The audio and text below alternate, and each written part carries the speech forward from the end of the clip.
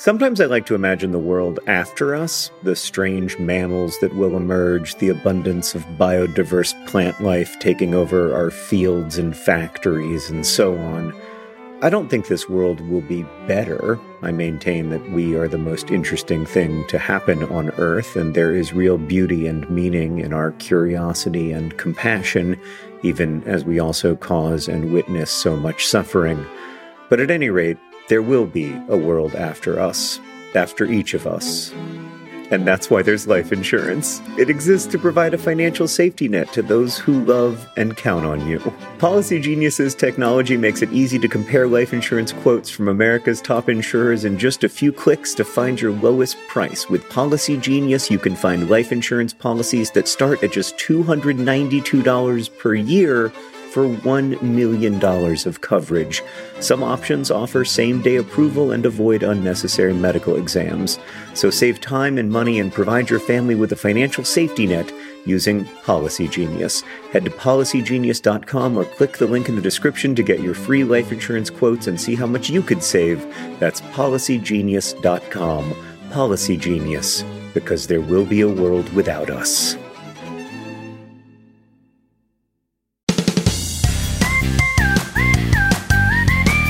Hello and welcome to Dear Hank and John, or in this case, Dear John and Danielle. I'm here with Danielle Bainbridge. Hi. Hi. Hi, John. How's it going? It's going pretty good. I'm excited to be filling in for Hank.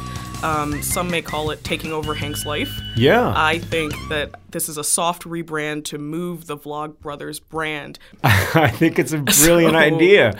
Every time we had a kid, we would have guest hosts for like 6 weeks. Mm-hmm. Sometimes I think maybe we should just do that every year. Like we should just take 6 weeks off. Maybe it'd be good for us. And also, I think our viewers might, frankly, I mean, I think they probably get tired of us. If you don't know Danielle, you should go to Origin of Everything, which is an incredible YouTube channel from PBS Digital Studios that we help produce here in Indianapolis. Sheridan and Zuleha work on that, and they do an awesome job. Origin of Everything, tell us a little bit about it, Danielle. So Origin of Everything is a YouTube channel that discusses our shared history and the undertold narratives that pin that story together. So the topics range from, histories as broad and kind of as dark as racism and slavery and government imbalance to things as kind of quirky and offbeat as why do we eat popcorn at the movies. All of them have interesting narratives, and it's about getting people interested in how history has a really active role in our lives. Yeah, I mean, Origin topics go from what is ethnicity to what's the deal with middle names, to why do we have laugh tracks on television, to why do we drink milk in school. And I love the breadth of the show. I also love the respect that you have for your audience, and I just think it's great. So check out Origin of Everything. That's the last plug of the entire show, except that My Book Turtles All the Way Down is available in bookstores everywhere. And anytime you need a T-shirt, you should go to dftba.com. All right, let's get into some questions from our listeners. Oh, wait, Danielle, before we do that. Oh, wait. We usually save the Mars news for the end of the show, but I feel like we got to do the Mars news up front because it's very sad. And I just think we've just got to get it out of the way because it's dark, and these are dark times. Dark times, especially if you're a Mars rover, especially if you're the Mars Opportunity rover, which tragically is deceased. It is no more. It has ceased to send messages back to Earth. It is gone. Its last message was translated somewhat poetically by a reporter as, "My battery is low and it is getting dark," which are not bad last words. Oh, no. I feel like I almost want to be hearing Aretha Franklin call me right now, where it's just a plaintive wail to someone who's left. But that's not a bad way to go out. I feel like my last one will be like, oh my God, I slipped, and it'll be over. Or just like, Yeah. Yeah, some kind of moan. So it's nice, good last words. I agree with you about the Aretha Franklin, and I would be playing it right now, but we cannot clear those rights. Oh my God, please. No, I mean, please. She's that's a high tier. I mean, how do you think she afforded all those shoes at the viewing? Do you know that she didn't have a will? Wow. She didn't have a will. Well, neither did Prince. Guys, make a will. Yeah. It's the theme of Dear Hank and John lately. Dear Hank, John, and Danielle. Sorry. I don't want to lean too heavily on that, but... Dear Hank and John and Danielle. This first question comes from Melinda, who writes, Dear Danielle and other people, but mostly Danielle. Good. My boss doesn't know my name. I thought one day this issue would fix itself on its own because my email address is my name, my Slack name is my name, and many other people in the office do know my name. I thought maybe one day he would hear them say it and the beauty of my real name would ring true into his ears. But alas, I have worked there for 5 months, and again today he called me Melissa, not Melinda. Oh. What do you do? So I have already forgotten. She's Melinda. That's her real name. Her name is Melissa. Okay. No. Wait, no, it's... Oh, no. Oh, It's no. Melinda. We're part of the problem. We're part of the problem. Her name is Melinda. Real Melinda. Okay, so I think first and foremost, how important is it to you that this boss knows your real name? Because Right. I've worked in places where very higher ups and I was very low down, did not know who the hell I even was until I was in the room and then never learned my name. And I wonder if it's okay if you're okay with that. Depends on the office structure. If you plan to be there for a long time, I would just tell him directly to his face, like, hi, it's Melinda. Yeah, it's possible that he thinks Melissa is a more formal form of Melinda. That he thinks he's being Like dressing it respectful up. somehow, you know? Like instead of calling someone Rick, calling them Richard, Okay. maybe? Is Rick short for Richard? I believe so. I thought Is Rick it was not? a full name. I don't know. I've heard Dick for Richard. Now I'm in trouble. I don't know. I don't think we're good at names. I will also say, anecdotally, that in other countries where Danielle is a name for mostly men, that people will steadfastly call me Daniela no matter how many times I correct them. Right. And so sometimes I just roll with it because I'm tired of trying.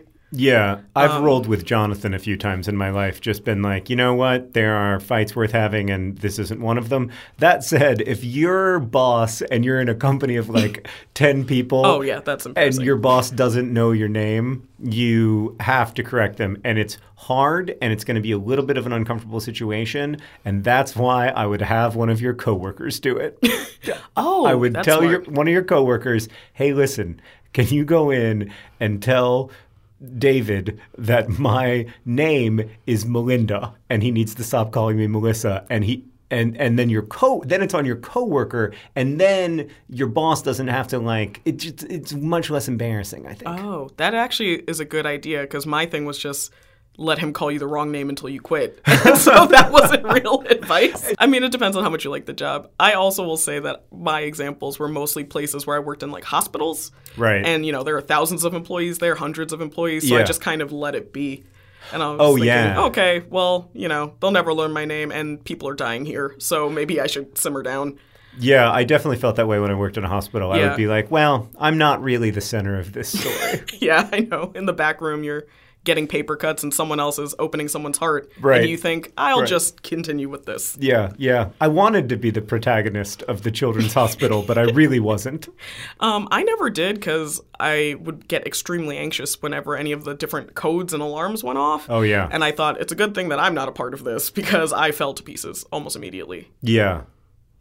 It's a weird, stressful job. It is. I admire people who work in hospitals for longer than 6 months because That's true. I definitely couldn't. Yeah. You're People welcome pull for their solving heads. your problem, Melissa. We are always here for you. Wait, her name's Melinda though, right?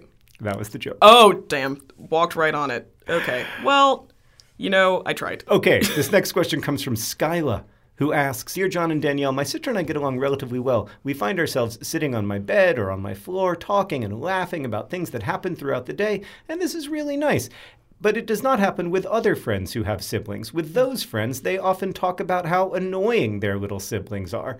The only issue is that I don't find my sister annoying. To be honest, I find her rather good company. My opinions of my sister are quite opposite from theirs. I'm not sure what to do. Should I lie and say that my sister bothers me? Should I just present my opinions regardless of who I'm talking to? Should I steer the conversation away from sisters? Your most utterly confused friend, Skyla.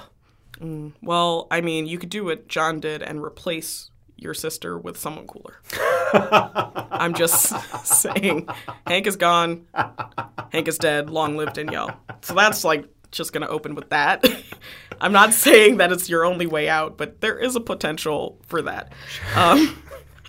I also have siblings, and I was really drawn to this question when it got sent in, primarily because I have two siblings who are very different. Both of my siblings I want to open with are very cool. They were cool when they were kids, and they're cool now. But my sister was 2 years older and was like cool in high school. And so that was never something I was embarrassed about, because hanging out with Kim was like a privilege that my friends were eager to have as well. They were, one of my friends just got married, and right before her wedding, she told me that my sister taught her to dance before our first 6th grade dance. And she was like, that skill set I will take it to my wedding. Aww. And I was like, the kind of dancing she was teaching with you, you should not do at your wedding. Like, you should do a different kind of dance. You're married now. But like Kim was cool. Like, she had a lot going on. My little brother is almost 5 years younger than me, and we were exceptionally close. But it is a little bit odd as like a 16-year-old girl to explain to your friends that you have an 11-year-old best friend who's a boy and he's your brother. I think what you need to learn at this point in life is that, I'm imagining you're quite young, is that at the age you are, whatever age that may be, you want to be a lot like your friends, and you think that having the same experiences is the only way to empathize with them or to connect with them. As you get older, you'll realize that empathy is kind of a more complicated emotion, where it's essentially like, John is wearing a hat, I'm looking at this hat, and I could say, John, that hat looks nice on you, but I have no desire to either buy or wear that hat because I know it will not fit my head because I have a very large head. So when you have emotions like this, you could say, I empathize that you find your siblings annoying, or maybe you have conflict with them.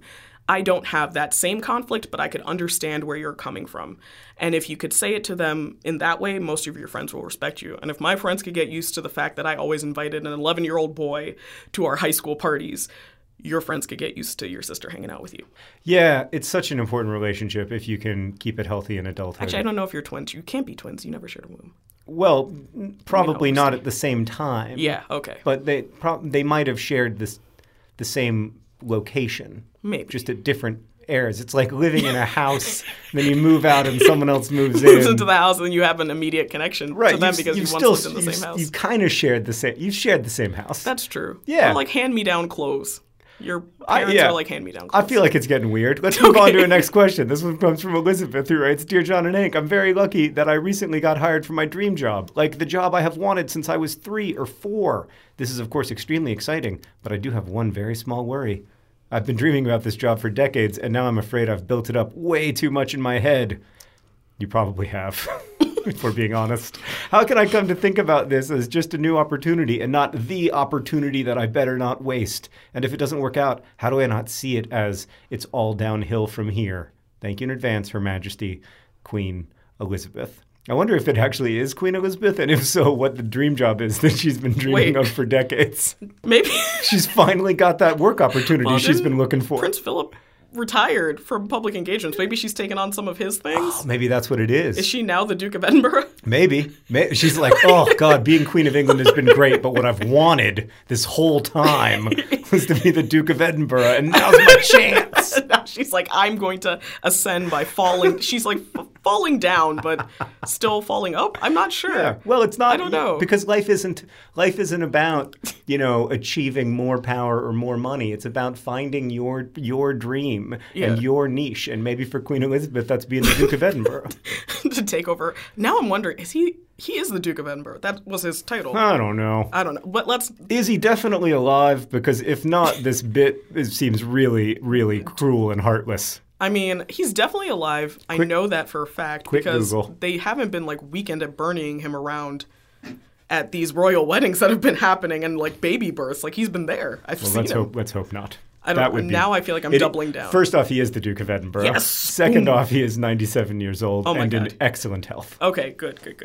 Oh, man, I'll tell you what. If Prince Philip dies in the next 5 days, we're going to look really bad. This is extraordinarily gauche of us. I think maybe we should answer her question. You go first. Okay. I have a little bit of experience with this because I remember when I sold my first book, and it was an extremely small deal in the sense that like I wasn't able to like quit my job or whatever. All of my friends used to make fun of me and say that I had a 4-figure book deal, which was true. But it was my dream. Like it was my dream to write and publish a young adult novel. I was with my dream publisher. I had thought about that, for a really long time, and I was really, really scared that it was also going to be the only book I got to publish, which often happens.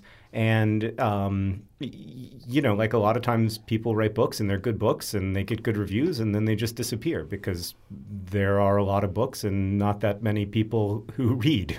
Mm-hmm. And I was really scared about that. And I remember thinking a lot about it. And I had this great uncle who wrote one novel and never got to write a second novel. And I worried that somehow I was like, inhabited by his ghost or whatever. But of course, like that's not true. And also, if I hadn't gotten to write another novel, I would have been able to do other things. I think one of the problems we have is that we often think, like when we talk about what are you going to be when you grow up or what are you going to do with your life, we imagine that you're only going to be one thing or that you're only going to do one thing. And of course, life isn't like that, I mean, you end up doing a lot of things, and some of them you do professionally and some of them you don't do professionally. But you have to kind of, my brother always says you have to diversify your identity. Like you have to see yourself not only as one thing. Like if you see yourself just as a YouTuber and your YouTube influence declines, it's like catastrophic to your sense of self-worth. But if you're able to diversify your identity and understand that you're also a brother and a father and a son and lots of other things, then it and an AFC Wimbledon fan and whatever else, then it becomes less of a devastation. And I really do believe that. So that's, I guess, what I would encourage you to do. But congratulations on the job. Take a second to enjoy it. Toast yourself. Yeah. Well, I also have long dreamed of a job, which was to be Hank on Dear Hank and John. And I have also been long haunted by a ghost whose name is still in the title, but we won't mention him. So we'll move on from that. So I think that sometimes your ambitions could be conflicted, your sense of self. But all kidding aside, I will tell one kind of like overly poignant story about this. So when I was a very little kid in second grade, I had a teacher who was probably one of the most influential teachers I ever had. And she taught me about poetry and taught me about writing. And at one point, I wrote a poem about waves in the ocean. And she said, you should be a writer. And I remember this had this huge impact on my life. And she said, what do you want to do when you grow up? And I said, I want to deliver babies, because I thought that there would be nothing better in the world than to like watch babies get born all the time. I had a very abstract view of what it takes to deliver a baby. That's a second grader's dream job. Well, in my head, I imagined that, like, because doctors were always very clean when I saw them. So I thought that you would like wear a little jacket and then just like hold babies at different points in the day. And then moms would come up and like be your mom kind of as well. I have a mom and I love moms. So like I thought that I would be like hanging out with moms and babies. So this was like my big dream for my life. And then she said, William Carlos Williams was a poet and a doctor. You could do both. This was like the revolution of my 7-year-old mind.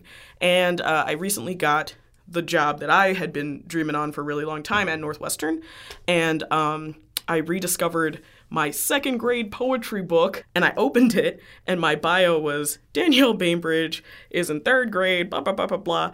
And then the last part, and was born in Manhattan, and she wants to be a doctor and a published writer one day. And then I just started weeping, because I was like, whoa, what a great artifact to find that I realized that dream. I can't deliver babies, but I do have a PhD, so people do call me doctor sometimes, depending on if they want an extension on their paper or not. And it was very weighty. Yeah, and you are a doctor and you are a writer. And so I like sat on the floor and I was like, well, this is stupid. You're crying on a job that you haven't started yet. I think that part of it, though, is what John was saying is like, think of yourself as divorced from your job in a way. So think of the skills you have as transitioning and moving with you in other spheres and other places. And think of it as an opportunity to express those skills. So if the job no longer exists or you move on from it, that you don't feel as if that dream died. Because I graduated second grade and I'm still doing the things I wanted to do.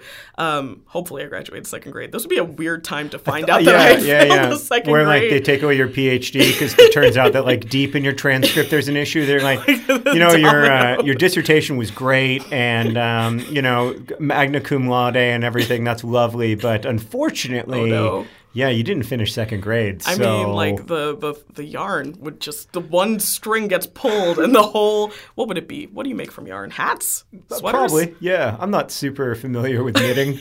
I don't knit. But yeah, that is a common anxiety dream of mine, that it will turn out, well, because I feel like an imposter in all facets of my life, that like it will be revealed somehow, or it will turn out that like I was unqualified for something that I claimed qualification for, like all those Congress people who lie about having served in the military or whatever.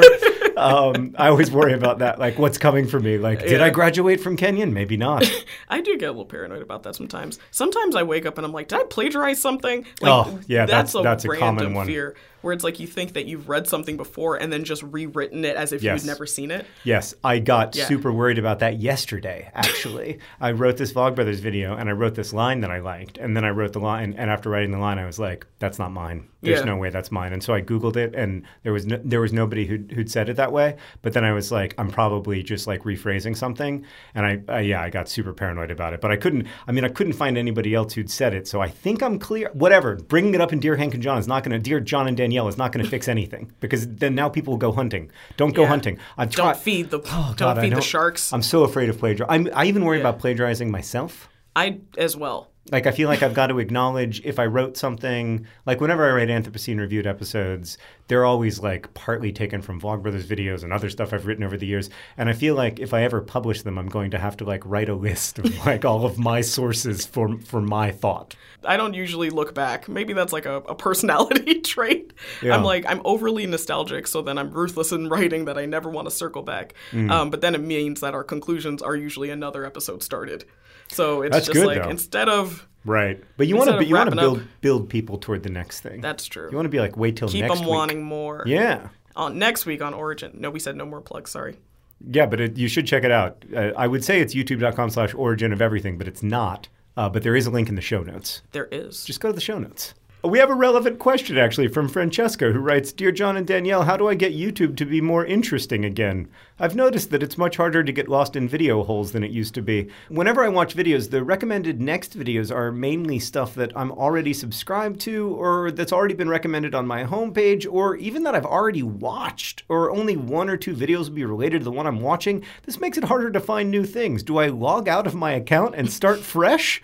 Puppies and Parmesan, Francesca. Ooh, two things I like. Yeah, how do you find good stuff on YouTube? Okay, so a couple of things. This is something that I struggled with in my tea consumption recently, like physical tea. My cousin, who's British, very British, came to visit me and noticed with a little bit of disdain how much honey I put in my tea. Mm-hmm. And she was like, should you, I'm not doing a British accent because I have pride, but like, should you be drinking that much sugar every day because you consume an incredible amount of caffeine on top of the sugar, like maybe you shouldn't be doing that. And I said, well, it's gotten to the point where I'm drinking so much caffeine that I need a lot of sugar to even taste it. And she told me to basically reboot and start from drinking plain tea and then build up again. And you could actually decrease how much sugar you need by starting fresh. And it's kind of a similar thing. Oprah said this once when she was on one of her weight loss trends, that you should salt your food right at the end, and so you could reduce your salt intake. So basically by like eating less of that thing. So I know maybe this is not the thing to say as someone who has a YouTube channel, but consume less YouTube and it will seem immediately more novel.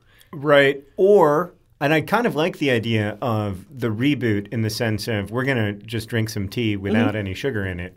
Of That's just a good point. Deleting a bunch of your subscriptions or logging out. Although, unfortunately, now Google tends to still know who you are no matter what. Like, I recently got onto a different computer, not logged in as myself, and I saw a video recommended to me that it could only have known about. There's only one way it knew about it, which is that it knew that it was me. But anyway, I find the same thing. I often have trouble finding new stuff on YouTube, or I binge watch a single channel and then I'm like, what now? Mm-hmm. Especially now that I don't use the social internet. By the way, that is a world record for how long I've ever gone without talking about not using the social internet. That was a sound effect. I don't know if it'll translate. Oh, it's great. That well. No, yeah. So I have a hard time with YouTube's recommendation engine right now because I don't think it's not working for me. It must be working for lots of people because they wouldn't use it if it didn't increase watch time. But it is decreasing my watch time, and I'm spending more time on YouTube because I need something to do with my brain that's distracty, that is not Twitter because my computer won't go there. So I am really struggling with this as well, and I don't have great recommendations, except to say, like, in person, a lot of my favorite YouTube channels I find out about from people, like, in person, which is so weird, and it's so antiquated, but the human recommendation engine is so excellent. We are so good at sharing stuff with each other. So, for instance, there's this YouTube channel, Primitive Technology, where this guy in Australia, using only, like, tools that he has fashioned himself from sticks and stones, is slowly working. He just smelted iron.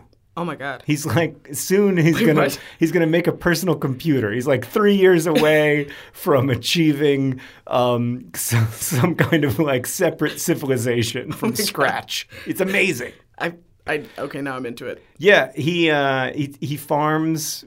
It's an incredible show, but I heard about it from a real person, and you are hearing about, for instance, Origin of Everything from a real person, and I just think like that stuff is YouTube. One day it will be better at recommending than it is now, but until then we have each other. That's true.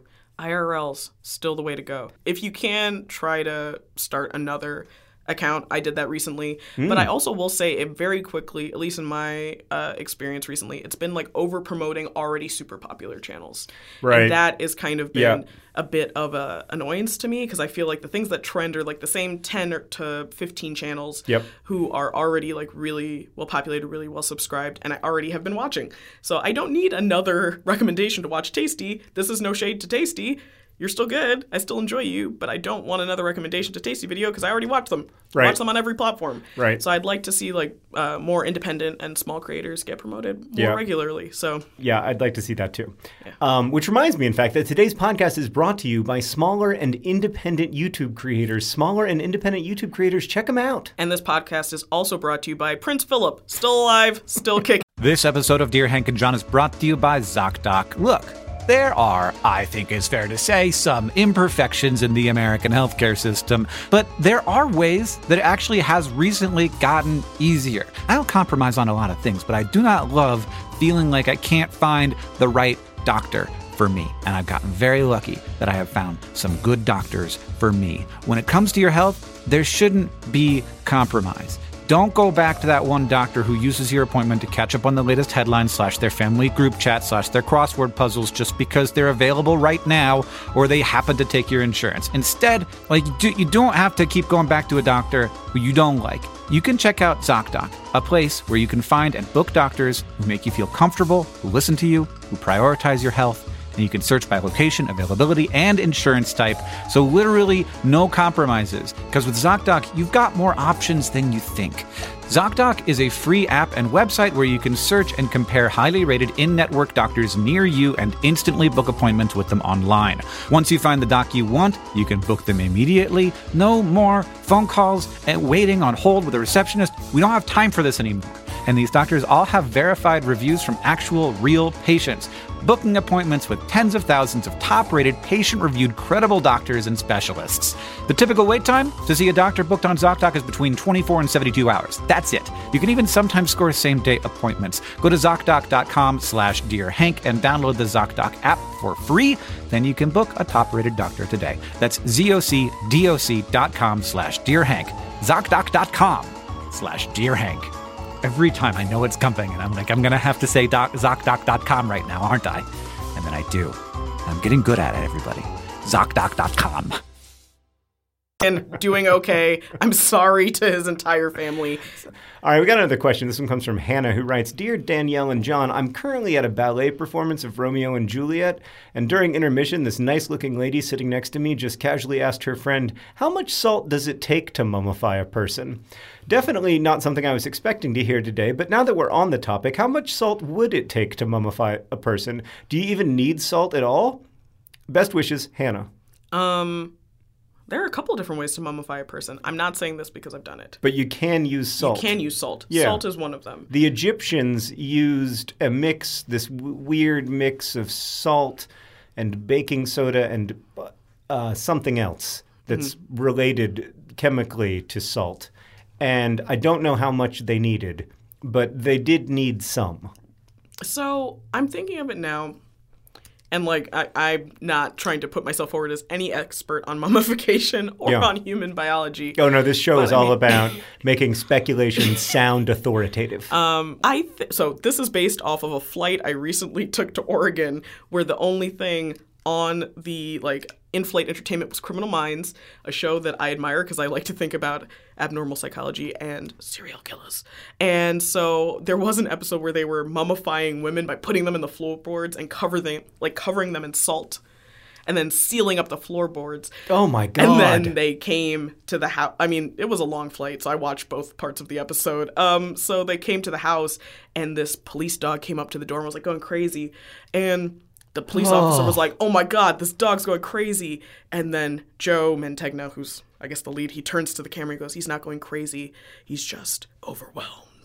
And they peel back all the boards, and all these ladies who are covered in salt are, dropping out of the walls. Oh, God. So, no. Based off of this extensive... How is that on network television? It's been on network television since, 2001. Oh, I find that so upsetting. Yeah, and so based on this extensive research of a two-part episode that I watched on a flight to Oregon, you need about 2 big bags of salt, like what you would put on your driveway. There you go. Winter. I mean, that sounds very like you know exactly what you're talking about. You've watched 88 minutes of Criminal Minds on this topic. With no interruptions, with no commercials, because, it was in-flight entertainment. That's the great thing about the plane. Yeah.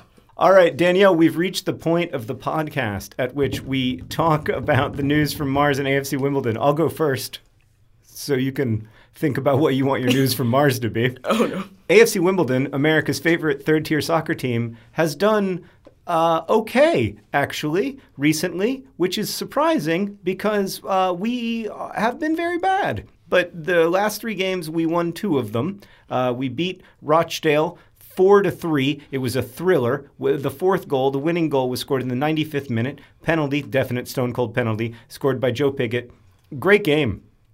Very stressful, but good. And we also beat Walsall, which pretty good result for us. Then we lost to Charlton. If we'd beaten Charlton, which, again, we didn't, so I am engaging in hypotheticals.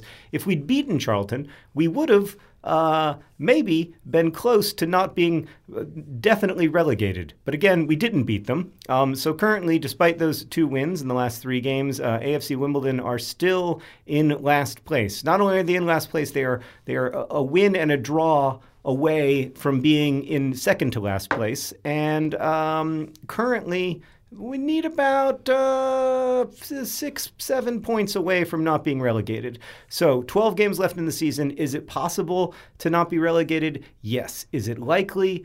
No. We need to win 7 of those 12 games, which would be a better result than we've had in any 12-game stretch in, 4 or 5 years. So I don't know. It's very likely that we'll be relegated, but hope is the thing with feathers that perches in the soul and sings the tune without the words and never stops at all. What's the news from Mars?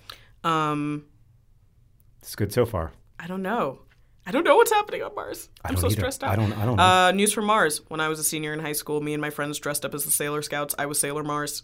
That is great. Oh, my God. Is that true? There's photographic evidence. It is absolutely 100% true, and I can name all... How many were there? I think there were 11 Sailor Scouts, so 11 of us. Wow. Yeah, we came to school dressed that way. It was a lot. Wow, that is a lot. We had a steadfast dedication to our fandom, and our moms all made the costumes. So there are 11 moms who deserve trophies. I mean, God bless those moms. God bless those moms. That is What a legitimately extremely nerdy. All right, yeah. Which is a compliment. I think that's definitely a compliment. I was super proud of that costume.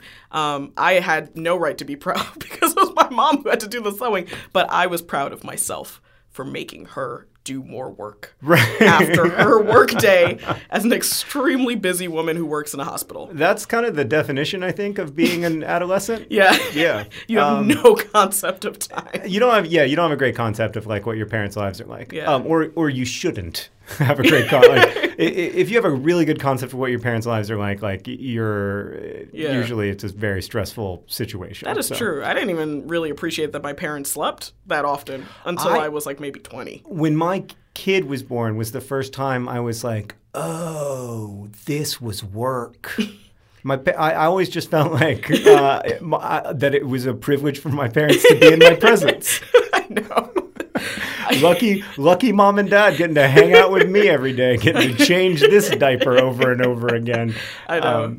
But no, it turns out that it is both joy and work. Danielle, thank you for potting with me. It has been such a joy. Everyone check out Origin of Everything. It is as charming and fascinating and lovely as you would expect. And thank you again to Danielle for being here today. And thanks to all of you for listening. You can email us at hankandjohn@gmail.com. You can also get a hold of Hank on Twitter, where he's at Hank Green. Do you have any of the social medias? Oh my God, all the social medias. So I'm lousy at Twitter, but it's at PBS Origin. I'm pretty good at Instagram, and that's at PBS Origin of Everything. And I'm excellent at the community tab on our YouTube page, which is youtube.com/PBS Origin of Everything. There you go. youtube.com/PBS Origin of Everything. I cannot really be reached by social media. I don't know if I've mentioned that to y'all before. So only 2 for an hour. That's an accomplishment. That's pretty good for me. For everyone here. This podcast. Oh, we're on Facebook. Oh, what? Oh, it's everyone's last observation. Oh, those will actually be your last words. Oh, I'm on Facebook. That actually will be the last thing that happens to me as I fall to the floor because I tripped on a banana peel and I'm on Facebook. Lights out. The story of my life. This podcast is edited by Nicholas Jenkins. Our head of community and communications is Victoria Bongiorno. It's produced by Rosiana Halse-Rojas and Sheridan Gibson. The music that you're listening to right now and at the beginning of the podcast is by The Great Gunnarolla. And as they say in my hometown, don't forget to be awesome.